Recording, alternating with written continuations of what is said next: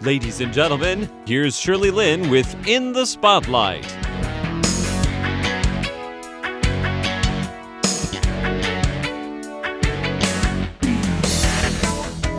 Welcome to In the Spotlight. I'm Shirley Lin. Antonella Gismundi is from Italy. She has been in Taiwan for 8 years. She works for an Italian travel agency that organizes trips to Italy. Last week, we talked about her condition, which is called prosopagnosia, or face blindness. It's the inability to recognize faces of people as a result of damage to the brain. Honestly, I appreciate her positiveness about this condition. She got it from her mother, who has the same defect, and together they only discovered what they have 5 years ago. Today, Antonella talks more about her experiences and thoughts surrounding the impairment.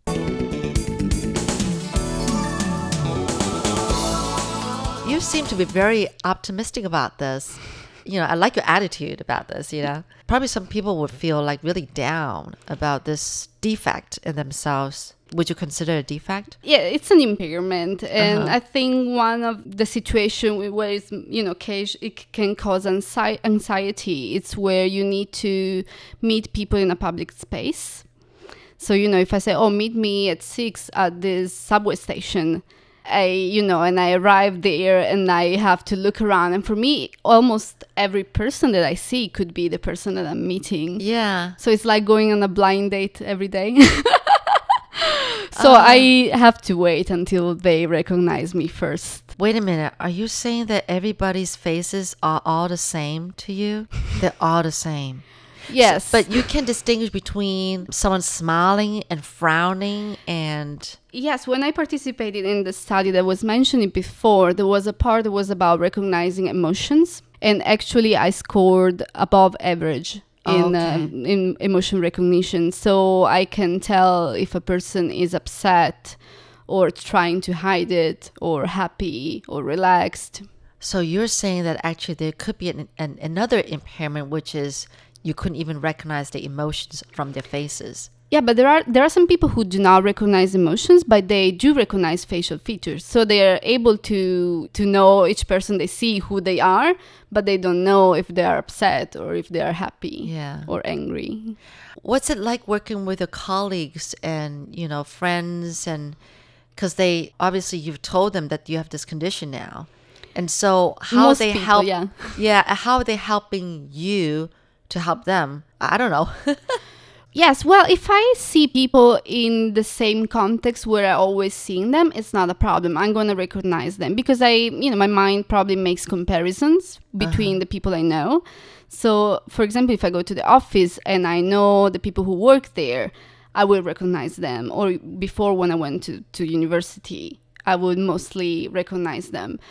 But the problem is when I meet people out of their usual context. So if I go to vacation in Japan and there's someone saying hello to me, maybe someone from Taiwan, I will have no idea who they are because I will be not expecting to see them there. So did you ever get into some really embarrassing moments where you didn't recognize somebody and that person didn't know your condition and then they got upset with you? Well, yes, because, and then maybe I explain, I'm very sorry, I have this problem. You have to explain this whole thing. But some people would not really understand, or they say, can you just make an effort to recognize me? Or is it because you didn't want to spend time, memorizing me? But, that's not the problem because even my family members, if they come to see me in Taipei and I see them down the street, I will not recognize them. Yeah. Wow. Maybe I would think, that person looks kind of familiar. So do you do special things to help you recognize these people? Let's say your family members, they come to visit you and they're here for 8 days. And you're working, but then you have to meet them at a certain time, at a certain place, to take them to dinner or whatever. How would you have them help you to recognize them? Do you guys do anything special? Well, the problem is with my mother because she also wouldn't recognize me. Okay, let's not talk about your mom. How about these other family members who don't have prosopagnosia. Yes. Well, I usually ask other people if I need to meet them to meet in a very specific place. So I will not say, just meet at this station, but I will have to say, the time and the exit and specify if it was above the level of the ground or below. I will try to give the most precise indication that I can so that I am more sure that I can find them. And probably the thing is to ask them what kind of clothes you're going to be wearing, right? That helps. Trying to meet someone for the first time, I ask them if they wear glasses, if they have long hair or short hair, and what kind of clothes they're wearing, or maybe in what kind of bag they're holding. Yes, and people told me it was strange because every time I was meeting friends, I was telling them, "Hi, I'm coming. I'm wearing a purple dress today," and they were like, "Why are you telling me?" You tell them what you're wearing. Yes, that's right. That's because at that time I didn't know that people could use face to recognize you. So I was thinking, if they never saw this dress, maybe they would not recognize me. So I felt I needed to tell them. But now I know that other people don't need this information. So I will ask them if I have problems, to tell me how they're dressed. But there is one positive thing, that it's easier to recognize people who are often together in a group. For example, a family or couples. Because, if I see two people who both look like someone I saw before and they look like, matches a couple that I know, the possibility that I'm wrong, it's a lot lower. It's a lot lower, yes. Yeah. So it's easier to recognize couples, or easier to recognize, families or people who go around in groups. I see. I can't believe we can go on and on about this. Just so many. It's just intriguing to people who have never heard of this condition, and I'm just curious if you'll forgive me for. You're listening to In the Spotlight with Shirley Lin. I know that besides the fact that you're a travel agent, you're also an actress. Yes. And I find that very interesting that you would choose to take up acting. I guess it's your hobby too, right? Yes, I take acting class here in Taiwan too. Yeah. Your condition doesn't cause any problems with you acting. No, I think because when you're acting with other actors, it's like a new character, it's a new person. So it's not about the face of the person who is being their character. It's about a lot of other things, like how they're walking, and when you act in different roles, all your body should move in a different way, should just be a different person, even though your face is the same. Interesting that you brought that up. That is true. That is true. And in fact, if you don't mind me, I actually checked your Facebook. I saw in these different scenes, or even characters that you've made yourself up with your boyfriend. And you're the one who was always in charge of the costume and everything, because they're all very distinct. He was like the Charlie Chaplin. You were the Marilyn Monroe. Yes, was that all you, right? The wig and the clothing, that was all your planning, right? Yes. It's all very distinct, and it's very perfect. It was like almost an exact replica of Charlie Chaplin, an exact replica of Marilyn Monroe. And that helps you recognize these people by what a character they're playing, not their face. Yeah. Yes, right? Exactly. So I think that's maybe a useful skill in this case. It is. Very, yeah, that's really, really good.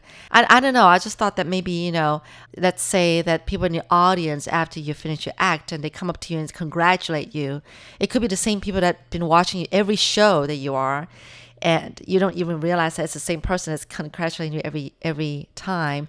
Do you know what I'm saying? Unless I memorize their voice, maybe, yes. Oh, okay. You're right. You recognize their voices. But, talking about costume, there is another thing we can. I was thinking, how makeup could be important for people who have prosopagnosia. So I think usually people say, because I'm in Facebook groups with people with face blindness, so we talk about experiences. There are two kinds of people with face blindness, and one will not care about makeup because they don't understand the function of it, because they don't really notice face.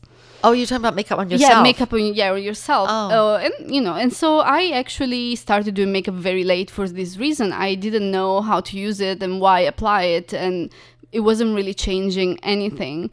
But then when I started applying, and I just actually found it fun.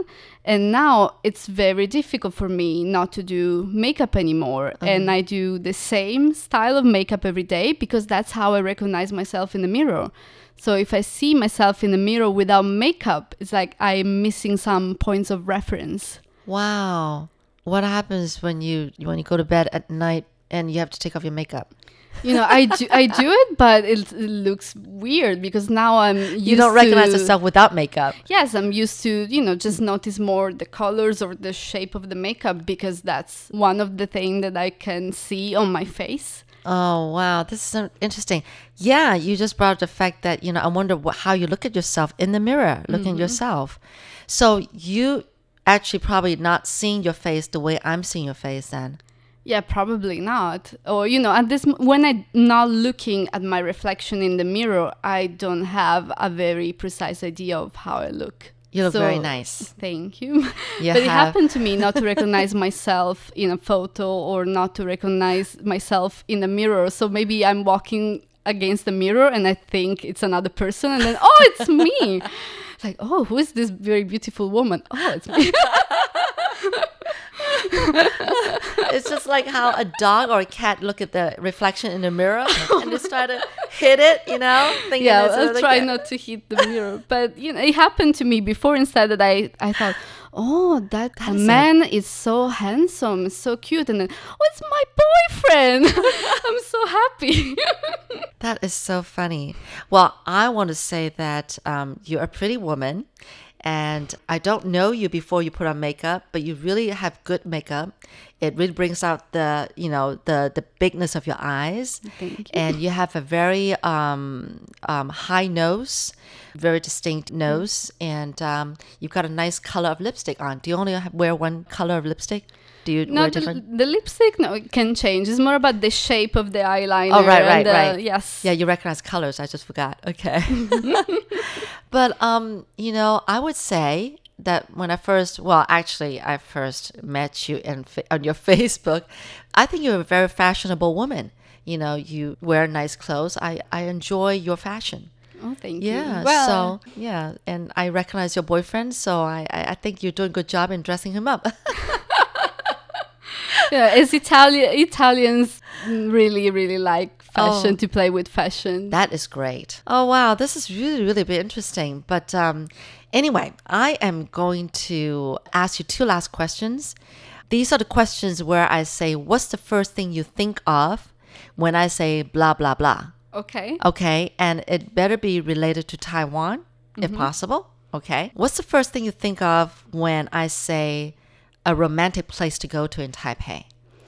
I would say Dadaocheng. It's the harbor on the river near Zhongshan area. It's very romantic. I think it's the most beautiful sunset in Taipei City. Well, the first thing I think of Dadaocheng is that it's just a lot of history over there. Yes. Because it's sort of like a trading port, back in the old days. What's the first thing you think of when I say, you see color, right? Okay, when I say the color red. Well, I think about the traditional markets during Chinese New Year, where you can walk through the stands and they're selling all the red papers with those blacky spring writing. Yeah, spring couplets, right? Yes, 'cause that's what they're called. Yes, right. It's the festive color for Chinese traditions, isn't it? Yeah. Yeah, and it's interesting that red is also the color for New Year in Italy.